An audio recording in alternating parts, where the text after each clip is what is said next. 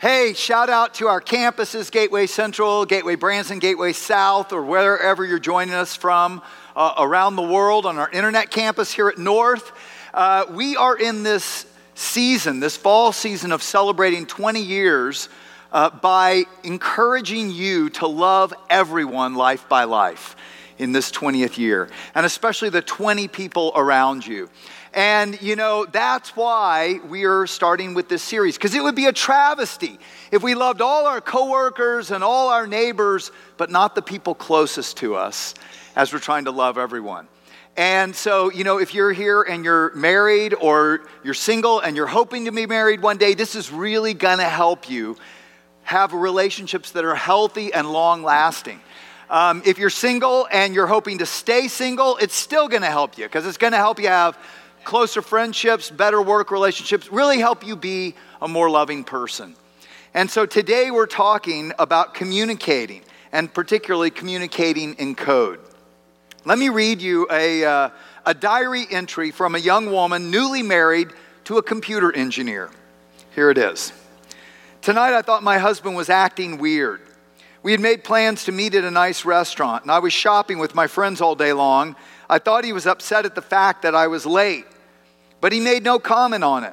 Conversation wasn't flowing. I suggested we go somewhere quiet to talk. He agreed, but didn't say much. I asked him what was wrong. He said nothing. I asked, is it my fault? Are you upset because I was late? He said he wasn't upset. He said it had nothing to do with me and not to worry. On the way home, I told him I loved him. He smiled slightly and kept driving. I can't explain his behavior. I don't know why he didn't say I love you too. When we got home, I felt as if I had lost him completely, as if he wanted nothing to do with me anymore. He just sat there quietly and watched TV. He continued to seem distant and absent. Finally, in the silence, I went to bed. 15 minutes later, he came to bed, but was still absent. His thoughts were somewhere else. He fell asleep, and I cried. I don't know what to do. I'm almost sure his thoughts are with someone else. My life is a disaster. Now here's his diary entry from the same day. My computer code is broken, and I don't know what's wrong. That's all. That was it. Communicating in code. So as a former engineer, I just want to give a little heads up to you engineers and coders. We're not talking about that kind of code, okay? Though if you talk in computer code, it'll kill it in 20 days, guaranteed, okay? But we're talking these next 5 weeks really about research that was done by the Prepare and Enrich assessment, to form the Prepare and Enrich assessment. That's used by over 100,000 counselors and pastors to help do premarital counseling, but also the enrich part with marriages that just need a tune-up. And 3 million couples have used it. It came about by studying 21,000 couples to determine what differentiates healthy, happy, well-adjusted marriages from those that are conflicted and troubled. And they came up with the top things that kill a relationship, the top things that help make it healthy and happy and long-lasting.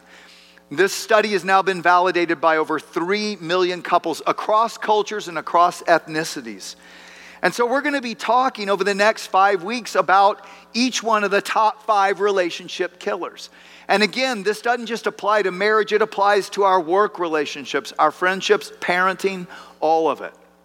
And the number one relationship killer is communication, or a lack thereof. In fact, the Prepare and Enrich study said this: communication was the area found most predictive of happily married couples. And the issue was whether partners agree that they are satisfied with how they talk with each other.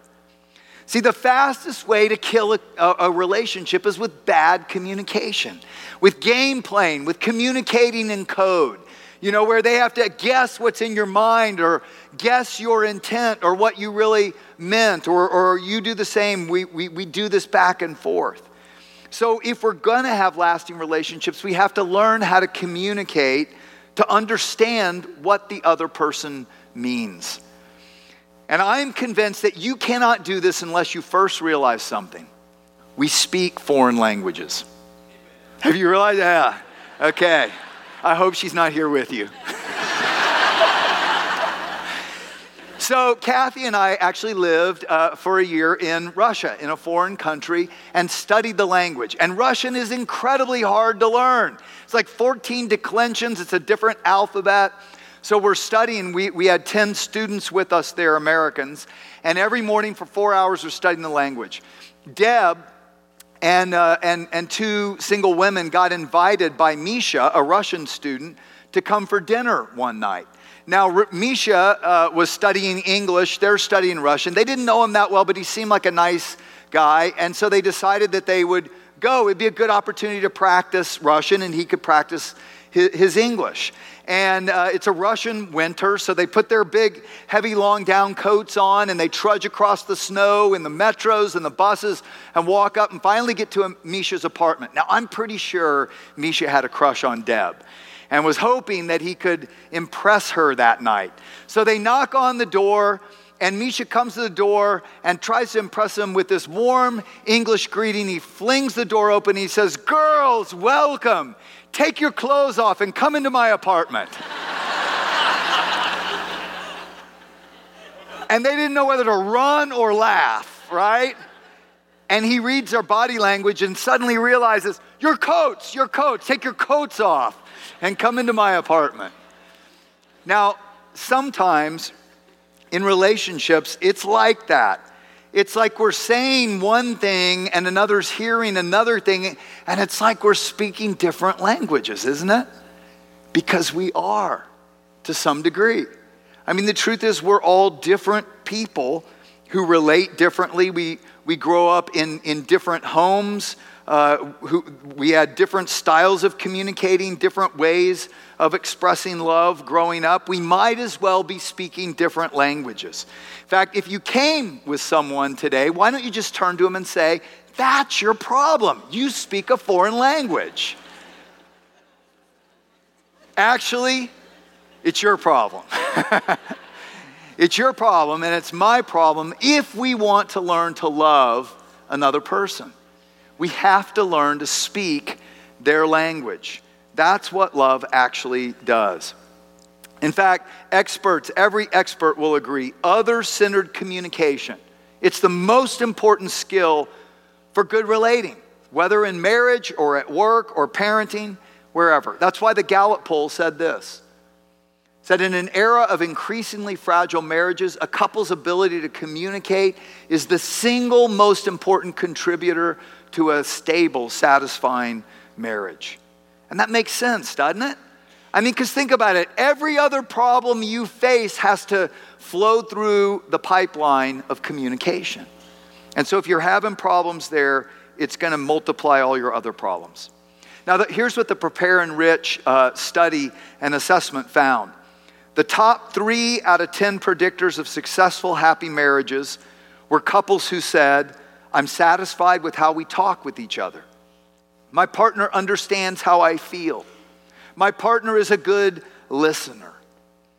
See, other-centered communication is love. That is what love is. It's what love does. By the way, other-centered communication is also what will get you promoted the fastest at work. Why? Well, because people want to feel listened to, and they want to follow someone who understands them, right? So I want to give you a simple formula for other-centered communication. Love. It's easy to remember. Okay, if you want to truly love someone else, here's what you need to do. And we're going to talk through this today. You got to listen, open up, validate, and then express calmly. So it all starts with listening.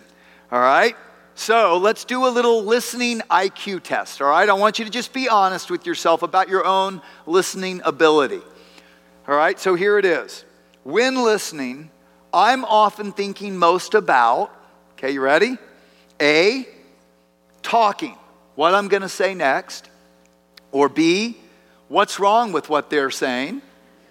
Yeah, C, all I have left to do, us achievers. D, whether I understand what they mean to say. Or E, what I couldn't hear them saying on Star Trek Discovery. All right, so just be honest with yourself. All right, second question. People I'm closest to would most likely say, A, I talk more than I listen. Like you make Rush Limbaugh and Howard Stern look like introverts. Is that you? Or B, I'm often defensive. C, I'm often distracted when listening, kind of like Vince Vaughn. Or D, I listen pretty well. Or E, they really feel understood by me. Now, of course, if you don't listen well, you don't know what they would say, so just check E. I'm sure you're right. All right? No, here's the thing. This is the key to good listening. So listen. Key, you don't get to say if you listen well. They do. Brilliant. I'm telling you, brilliant. It's not mine, by the way. I had to learn that the hard way. But think about it. I mean, it's ironic sometimes when someone is telling their partner they don't listen well and they start arguing about how they are listening because they compare it back every word they say. You're arguing with someone who says you don't listen well about listening well. That's an oxymoron.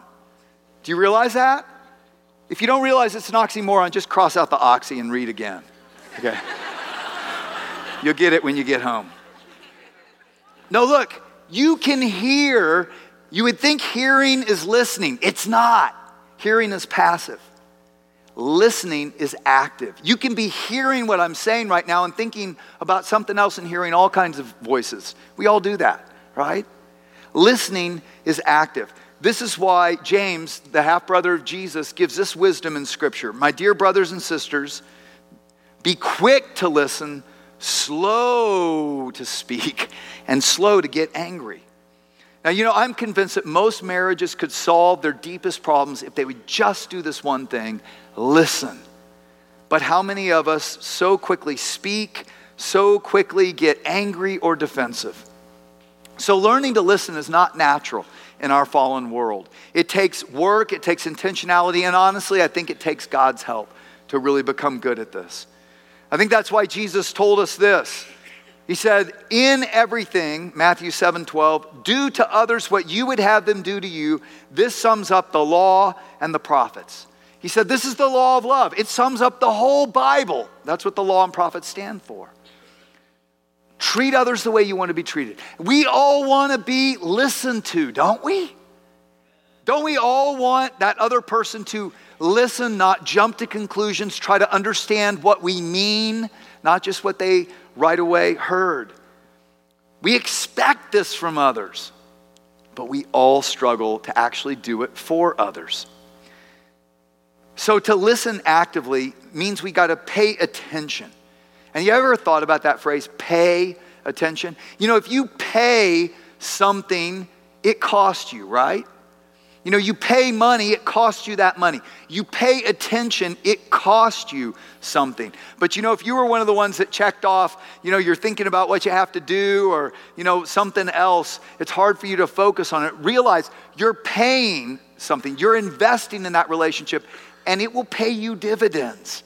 It will pay you back. So think about it like that if you struggle to pay attention. Daniel Goleman, who's kind of the emotional intelligence guru, he's written a lot of books on emotional intelligence, studied what makes people most successful in life, said this: listening is the single most important relational skill a person can develop. Asking astute questions, being open-minded and understanding, not interrupting, seeking suggestions, all communicate to the other person they matter. It's the single most important skill in life, quite honestly. Because I guarantee you feel closer to people that you feel really listen to you well, right? Until they can really understand you. Much more so than big talkers who just want to be heard or their opinion known. Am I right? Of course. And so what if we became those kinds of people? Look, that's what it means to follow Jesus. Jesus listened. When I wrote the book Unshockable Love, I studied the 4 Gospels in depth. And one of the things I discovered in my research is that Jesus was asked 183 questions. He only answered 3 of them directly. but he asked 306 questions. See, he asked questions and he listened as much, if not more, than he talked. And what if we could become people like that listened well? We would be as attractive as Jesus was, and that's what he wants for us. So here's what I want you to practice this week, if you're willing. And with every interaction, I want you to think, am I loving this person? Am I listening so this person feels understood? And remember, they get to determine if I listen well. All right, so if you're going to have love conversations, listen first. Second, open up to new interpretations. You know, it's interesting. Most couples that are having problems say that they're having problems because they don't feel heard or listened to by that other person. But why is it so hard for us to listen well? Well, it's because usually we get triggered and we quickly react emotionally to what we think they're saying. And this is very important to understand. We quickly determine what we think they mean. And this is where the O in love comes in. We've got to open up to new understanding, to new meaning of what they're trying to say. Because oftentimes what you first hear is not actually what they mean. I remember when my daughter Ashley and Kathy were out shopping. Ashley was about 11 years old. And they were checking out at the grocery store. And this young grocery bagger was bagging groceries and asked my wife, Kathy, would you like a little help? And Ashley was shocked because what she heard this young bagger ask her mom is, would you like an evil belch? And she couldn't understand, how could he be so rude to ask her mother, would you like an evil belch? And then she was even more shocked when Kathy said, thank you, that would be so nice. What you first hear is not usually all of what they mean. But we have to say that to ourselves, because here's the problem. Two problems with this, all right? Take notes, this is really important. The average human thinks at 400 words per minute, but can only speak 100 words per minute. Okay, now maybe you know some people who speak 400 words per minute, can only think 100 words per minute. Maybe you're in conflict with them all the time. Bring them on the conflict week. That'd be a lot of fun. All right? No, you got to understand this. So when someone is talking to you, in the time frame they can speak 100 words, you've added 75% more words in your head of what they're saying and what they mean. And then when you're speaking, they're adding 4 times what you're saying in their minds. And what that means is you're probably adding meaning. You're interpreting what they're trying to say, but you're going ahead of them. And this always happens. And it happens to you too. It's why communication gets so frustrating, isn't it? And that's why we've got to open up to other interpretations of what's meant. So we've got to ask, are you meaning to say, right? Now here's the other challenge of listening well, why we have to open up. Because you can get triggered emotionally by what you think they're saying. And when you get triggered, right away you react. You feel hurt, or you feel misunderstood, or you feel angry, or you feel something intensely. And when we let that reaction go, what happens is then you usually trigger them, and then they react, which makes you react, and flushes down the toilet, doesn't it? You've been there. We've all been there. So we're going to talk more about this in the conflict week when we talk about triggers and how they work. But literally, triggers flood your mind with chemicals that kick you into a fight or flight reaction. And what we've got to understand is that, at least today, acknowledging that I just added 75% of my thoughts to what they just said, and my interpretation might be wrong, is key if you want to communicate with love. All right? Because you got to understand, with those thoughts come voices from the past. Maybe parental voices, maybe other relationships where you were hurt, where you felt shamed, or lies you believed. And so much of it is we've got to root that out so that we don't react in anger or defensiveness. And quite honestly, this is where relationship with God comes in. You know, and if you don't have a relationship with God, here's what you got to understand. Jesus promised us that God is the one who relates to us perfectly the way we've always wanted to. He fully understands you, every thought, every motive, and guess what? He loves you anyway. Isn't that crazy? I know, it's crazy that he would love me anyway that way. But he does, and unconditionally loves you. And what he wants us to understand is despite our mistakes and miscommunications and even our sins and character defects, that we're okay in him. And so we can change how we react. This is why it says in Scripture in Romans 5:8, God showed his great love for us by sending Christ to die for us while we were still sinners. We weren't even right with God. We're not right with God, and that's okay. He forgives us. He accepts us. He loves us anyway. And he wants us to teach us how to do that for others around us. It says in Ephesians 1:4, but he chose us in him. He chose all those who would turn to him in faith for forgiveness and relationship. And he decided this before the creation of the world, that we would be holy or set apart and blameless in his sight. Here's where this comes in. If we fully live in God's love and forgiveness and grace, and that's where he wants us to live. And Christians, too many of us, we know all these words, but we don't live in it experientially. And so here's what I want you to remember. When you find yourself emotionally reacting, you trigger with anger or hurt or, rejection or whatever that feeling is, shame or, condemnation. You're feeling all these things. Stop and say, God, help me grow spiritually through this. Grow me up spiritually. I am fully loved by you. I am fully blameless in your sight. I am not condemned. There is no shame. So help me in this moment to love this person the way you love me. That, I'm telling you, can help you more than anything else that I'm going to say today. So love listens and then opens up to new interpretations.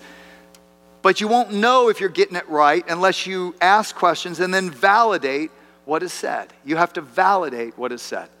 Now, I learned the hard way early in my marriage that what I think Kathy's saying and what she's actually saying is not always the same thing. Have you guys ever realized this in relationship? So here's how I came to this.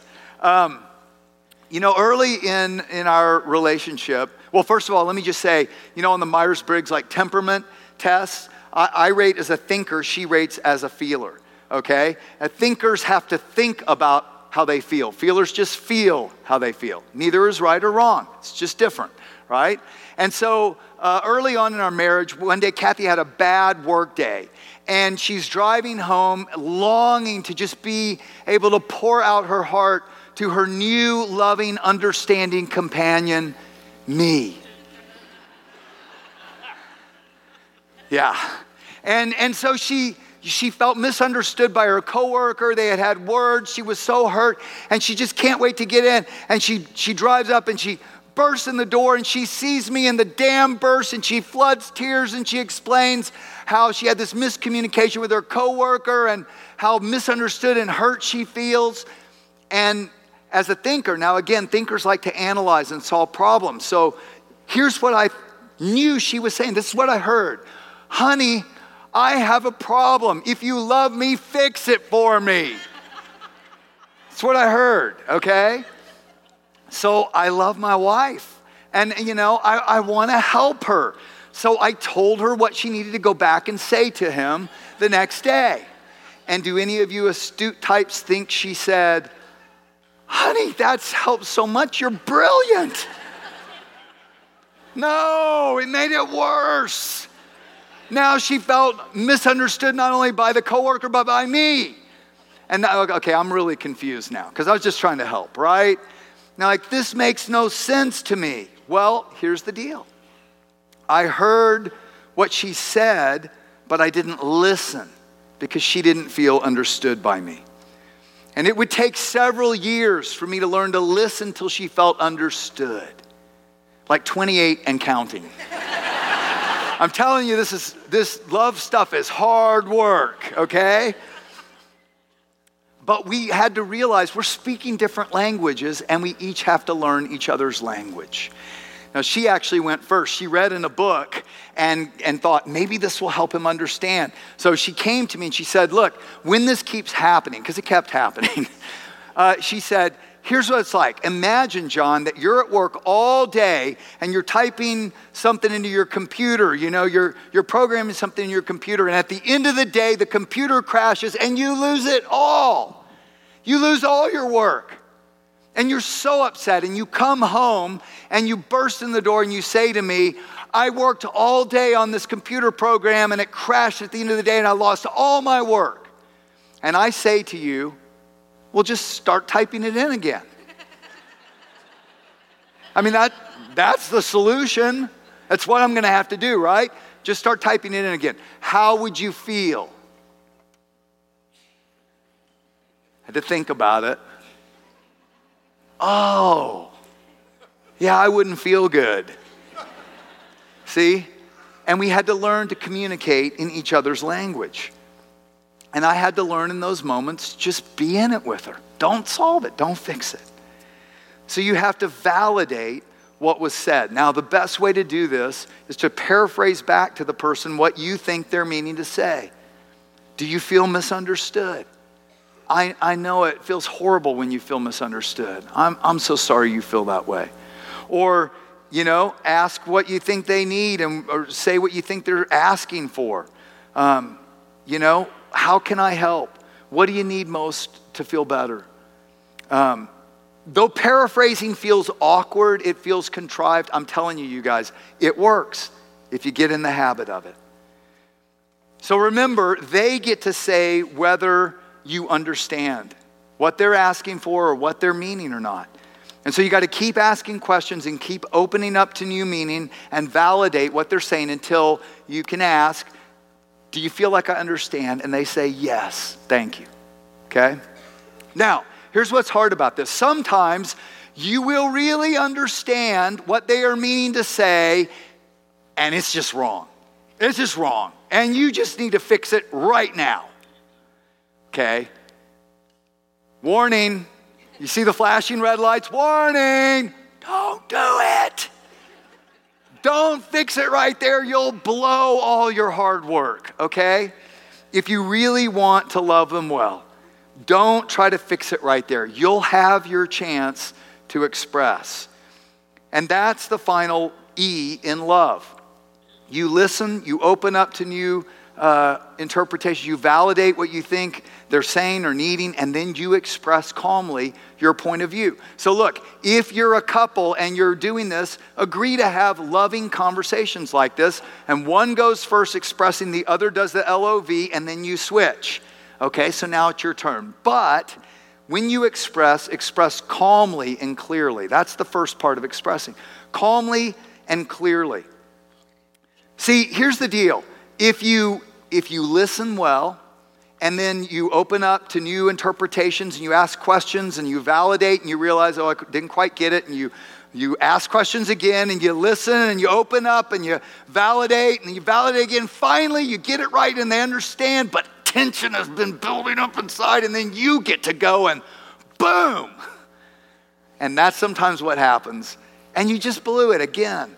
All your great work at loving this other person just blew up. And so we're going to be talking in the weeks to come how to monitor your emotions and do some things to keep them in check enough so that you can have understanding. Again, mutual understanding is the goal. But then second, express without accusation. This is the second key. Not you statements, but I statements. Not you always come home late. You never call to let me know, your plans. See, when you make you statements like that, it just sets the person on the defensive. They feel accused, they start to defend, then you get more triggered, and it just goes down the toilet again. So instead of you statements, practice I statements. I feel like I'm not valued, when you're going to be late, but you don't call ahead.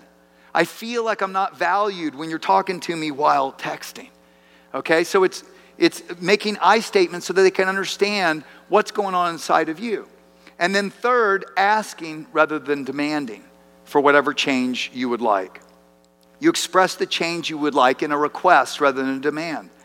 I'm asking if we could just take time to connect before you watch TV when you get home. I'm asking if you could just put your phone down and look me in the eye as we're talking. Now, this is the way God relates to us. He asks us, and he allows us to choose. Now, as we're going to learn in weeks to come, in every relationship, what we choose has consequences relationally too, right? But the way to love is to respect the free will of the other person. That's why God doesn't make people do his will. That's also what's wrong with all our relationships, by the way. But that's how love works. So we also must respect their free will, asking rather than demanding. So as we enter into this season of me challenging you to love everybody around you, life by life, it's got to start with love toward the people closest to you, listening, opening up, validating, expressing calmly. I hope you'll practice it this week in your life groups, in your network serving. If you're not connected, now is a great opportunity to get connected in a life group where you can talk about these things and grow together, or get in one of our Restore classes. Let us help all of us be more loving, better relating people.